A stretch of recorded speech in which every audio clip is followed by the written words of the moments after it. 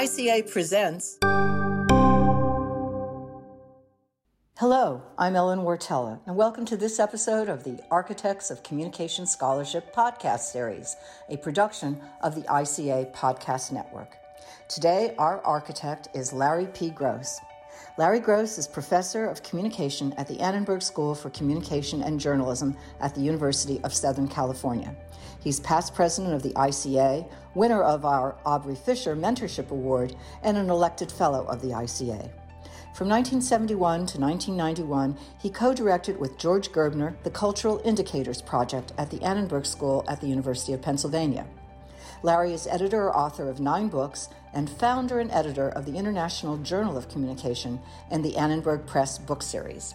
Today, Larry Gross is in conversation with Jeff Pooley, professor of media and communication at Muhlenberg College and director of Media Studies Press and open access scholarly publisher. Here is Jeff Pooley.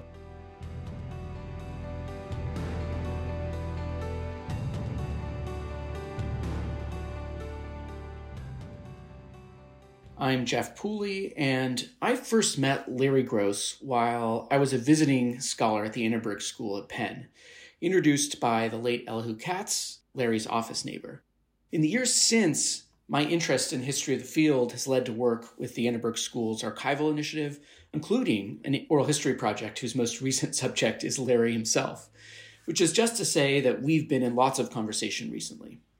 Today, I'll be asking Larry about his journey from studying psychology in undergrad to becoming a communication scholar, his research on media messaging and how modes of communication affect the ways we understand the world, and his contributions to LGBTQ studies and activism.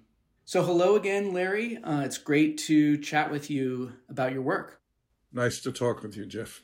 So let's just start off with how you ended up at Brandeis University for your undergraduate. And maybe you could say a word about your undergraduate thesis. Well, I ended up at Brandeis University in 1960. I suspect as many young people choosing colleges, not knowing too much about what I was doing. Brandeis had been built quickly, had taken advantage of a lot of emigre scholars and a lot of scholars who were either too Jewish or too left or both for the mainstream academy, and it was an exciting place to be. And my interests developed in particular in psychology, which was my major, and in the arts and society. And when I came to doing an undergraduate honors thesis, I embarked on what turned into a fairly ambitious project to interview 6 psychologists about their own work. I could do oral histories, if you like, of their creative process and understand their work in a way that I might not say if I were interviewing physicists or even musicians. Probably the most famous is my mentor and advisor, Abe Maslow. Several of the subjects said, well, I'm doing my own memoirs and I don't want this to be published, but now it's, long in the past. If they had any memoirs to write, they did it. So I am, in fact, going to publish it because I think actually having reread it, there is material there that will be of interest. And from there, I went to Columbia University, where I was in the Department of Social Psychology. So I think many of our listeners would be surprised to learn that you had a social psychology doctorate and that your dissertation involved rats and eating. And so I suppose I would wonder, what was it that led you from wrapping up that doctoral program at Columbia, not having really done anything called communication? My ending up at the Annenberg School at Penn was an example of total serendipity. Somebody who had been spending time at Columbia from Penn connected me with the Annenberg School. I arrived at the same time as the first cohort of the PhD program. The friend who connected us thought that my interests in art would kind of resonate with a school of communication that at that point was very broad and somewhat unfocused. There was a film program, a photography program, a television program, a writing. The overlap between social psychology and communication research was strengthening at that point. The core theory and methods that were being applied was the question of how can the mass media move people to do good things, and how can we prevent the mass media from making people do bad things? So one of the ironies of your time at Penn was that you didn't really work in that tradition of the social psychology of persuasion. I mean, instead, you had collaborations, one with Saul Worth on visual anthropology and art and aesthetics. My collaborations with Saul largely focused on the questions of how viewers interpret visual messages. And this grew in large part from Saul's perspective. He was a painter turned filmmaker turned anthropologist who was very interested in the question of how people can use film to tell stories, particularly their stories. This led to a sort of a constant question about how people understand the difference between something that is just being photographed and something that is intended to communicate something. The kinds of questions that we, Saul and I, were examining with our students are today questions that wouldn't even be asked, because everybody today is so much more aware of the constructed nature of visual media. One of the consequences of the internet and social media is that everybody is behind the camera as well as in front of the camera. And this led, for example, myself and Jay Ruby, an anthropologist who unfortunately just died, and John Katz, a filmmaker, to put together a book we called Image Ethics. And later we put together a second book called Image Ethics in the Digital Age. And we were asking questions about, what are the moral implications of these technologies that allow people with great ease to construct powerful visual images of the sort that are easily misunderstood or that can intrude into the privacy of individuals. What are the obligations of those of us who have at our disposal technology of a power that would have been unimaginable up until the middle of the 19th century or really the 20th century. I'm going to prompt you then to talk about this other collaboration. It was 1968, and there was already some of this, what became the Cultural Indicators Project, underway, and you were kind of brought in. And one way I would describe your early role was as a methodologist, in a way, to introduce new ways of asking what were really thorny questions, given the thesis of there being a central storyteller in the form of television. One of my earliest intellectual engagements when I arrived at Annenberg was with George Gerbner and his approach to thinking about the role of television in American culture. In the late 60s through the 70s and the 80s, a period of domination by a small number of broadcasters who addressed audiences of a size that is really unprecedented today. American academics, American scholars, American thinkers, American public thinking about the media in the middle of the 20th century were enormously concerned with the question of how populations could be influenced through the media, through what would be called propaganda, if the bad guys were doing it, because they had experienced in the middle of the 20th century the horrific barbarism that originated from the most civilized part of Europe. I mean, Germany was the center of European science and culture and civilization. And a lot of the credit or blame was given to the ability of Hitler and his allies to reach everybody and to sort of bring them into a common worldview and a perspective through media. There was also a sense of the media being a way for good leaders to reach and mobilize people, and the impact of Franklin Roosevelt speaking to Americans through the radio in what were called fireside chats. And this question of the danger of the media to influence behavior repeatedly focused on the question of popular media that were making people, particularly young people, do bad things. And by the 50s and 60s, these bad things had a lot to do with whether media violence was stimulating violence in society. The 60s were a tumultuous era in American society.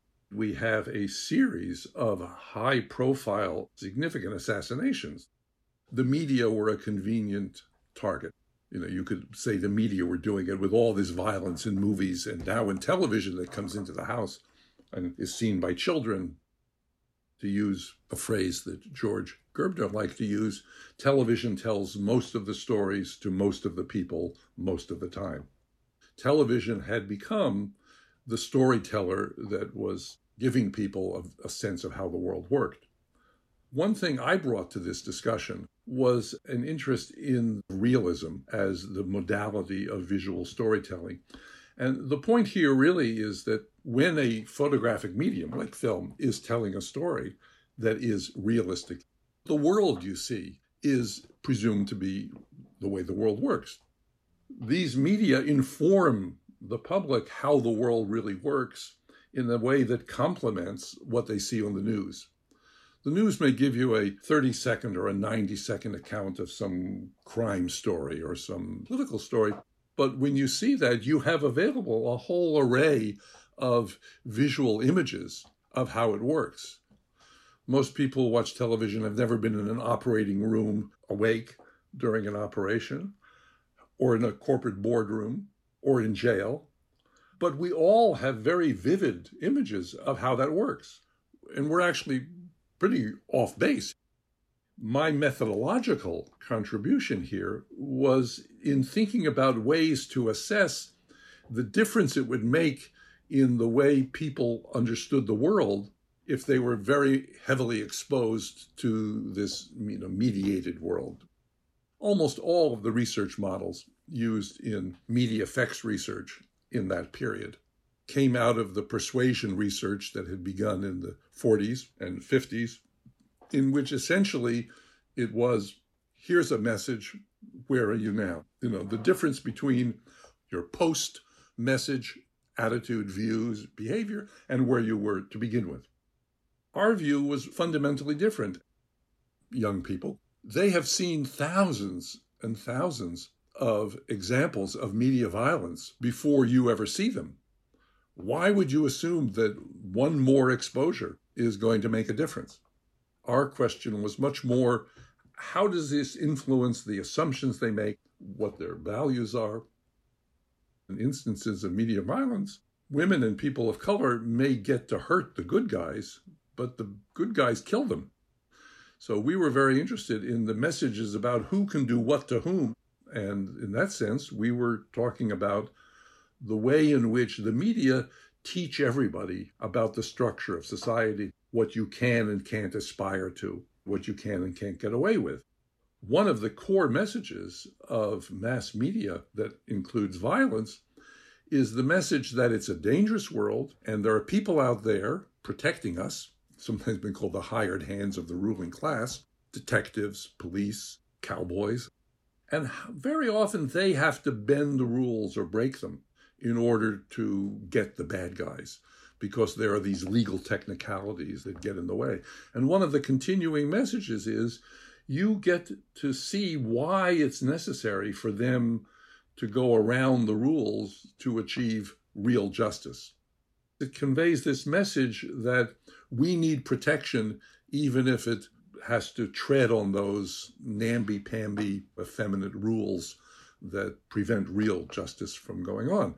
This is very much the thinking that leads to Trump world. On the note of the present, does cultivation analysis, which is another phrase often used to describe this cultural indicators project, have relevance today in a media fragmented world? The fragmentation of the media is undeniable. There are hundreds of channels, there is user-generated content, but the common denominator across the earlier broadcast era and today remains consumption.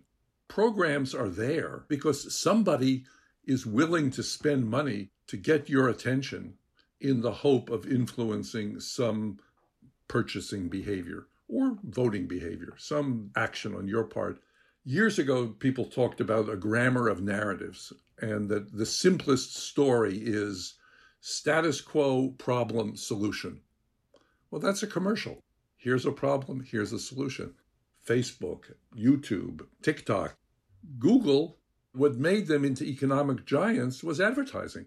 The big turning point was when Google figured out how to sell micro ads and how to monetize your attention even more than the television networks had ever been able to do, because they knew who you were.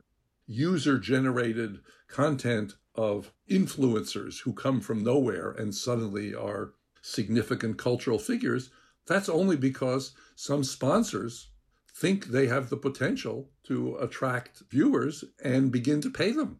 and begin to manipulate their profiles to make them more and more successful. Yes, I agree. And to pivot from the kind of capitalism meets art, I suppose I want to ask you about a thread in your intellectual trajectory, how you became a sociologist of art. Well, my interest in art became a sort of interest in the way in which knowledge is communicated in a variety of modalities. We have inherited in the modern West a sense that information or knowledge is really communicated, verbally, that if you can't explain it in words, then you don't really understand it. And the fact is, it doesn't really work that way. And when I suddenly found myself in a school of communication, it seemed like the natural environment to try and think through these ideas about different symbolic modes. Education really needs to respect the independence of these various modes rather than reduce everything to reading and writing and fairly limited mathematics or arithmetic. Well, I want to touch on another sphere of your research activity, Larry, that you, even from the mid-1970s, you were involved in LGBT activism in Philadelphia at the local level. And by the mid-1980s or so, you were writing about issues like visibility in the closet and went on to do landmark work on LGBT in media and communication. So how did that academic interest evolve? And, how is it connected to your personal life in activism?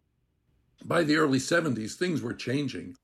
The radical impulses and movements of the 60s, in particular the civil rights movement, the anti-Vietnam War movement, and the women's movement, had developed an approach, a vocabulary, if you like, of social action, which was dominated by young people.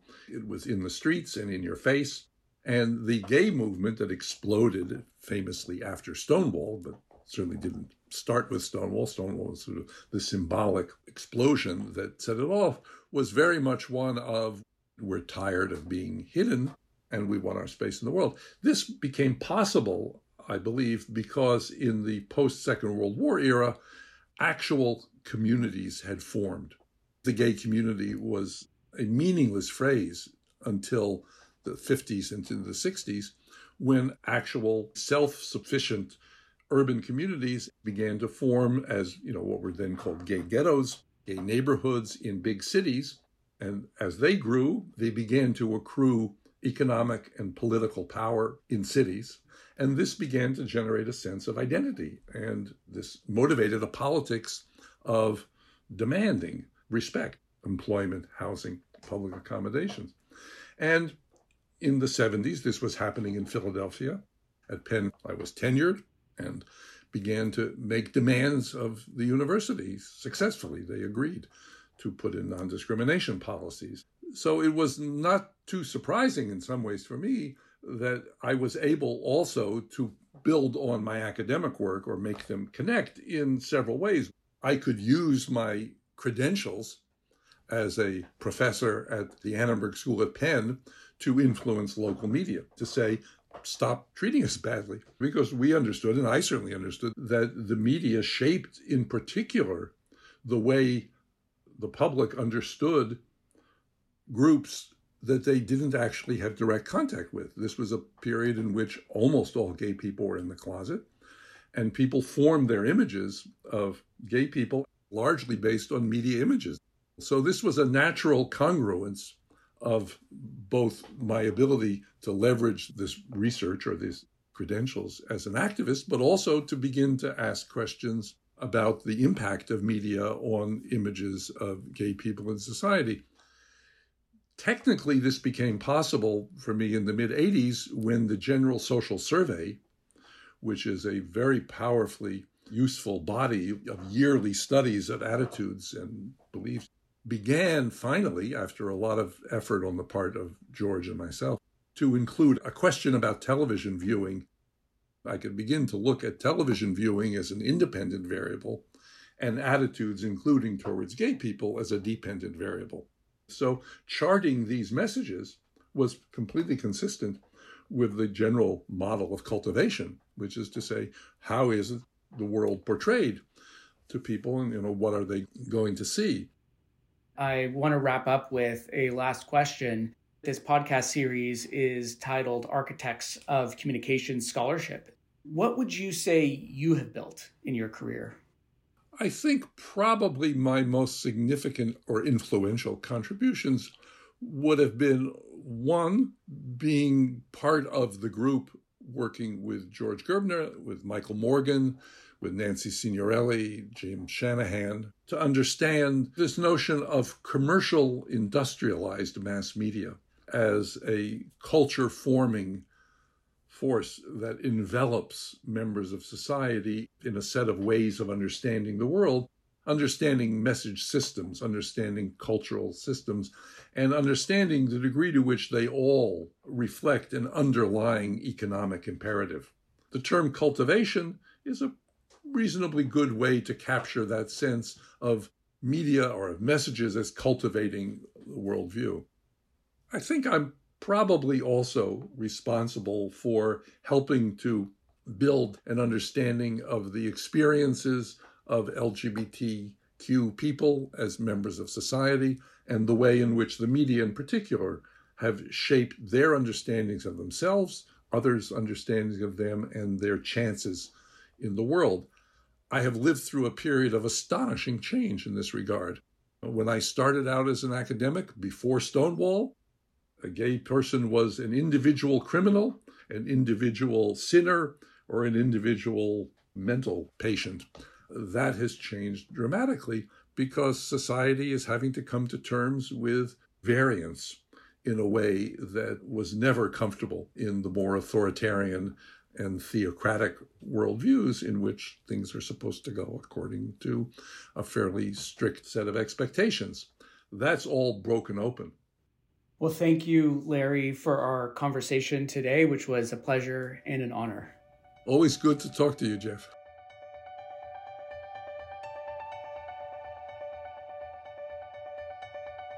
This episode of Architects of Communication Scholarship podcast series is presented by the International Communication Association Podcast Network and is sponsored by the School of Communication at Hong Kong Baptist University. Our producer is Susanna Kemp. Our executive producer is Aldo Diaz-Caballero. Our production consultant is Nick Song. The theme music is by Humans Win. For more information about our participants on this episode, as well as our sponsor, be sure to check the episode description. Thanks for listening.